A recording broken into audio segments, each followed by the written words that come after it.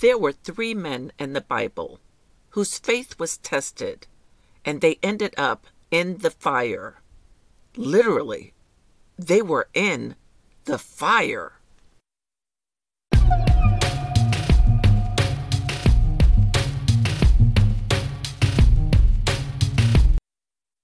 Hello, everybody. This is Sharon from In Sharon's Heart, and welcome to today's devotional for Friday, February 16th, 2018, which also coincides with my latest In Sharon's Heart blog post. Today's message is titled, "The Fire Won't Burn You."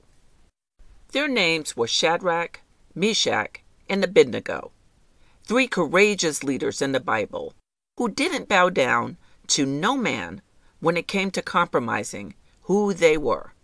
Three men who stayed true to God. They put God first by standing firm in their faith in Him. In the book of Daniel, chapter 3, during King Nebuchadnezzar's reign, it was told to him that Shadrach, Meshach, and Abednego would not bow down to worship the king's God. So they were put in a fiery furnace. Yet, instead of being consumed by the fire, God was with them. Literally, He was in the fire with them, and not one of them was singed or burned by the fire. All three of the men walked out unharmed. It was like they were never even in the fire in the first place.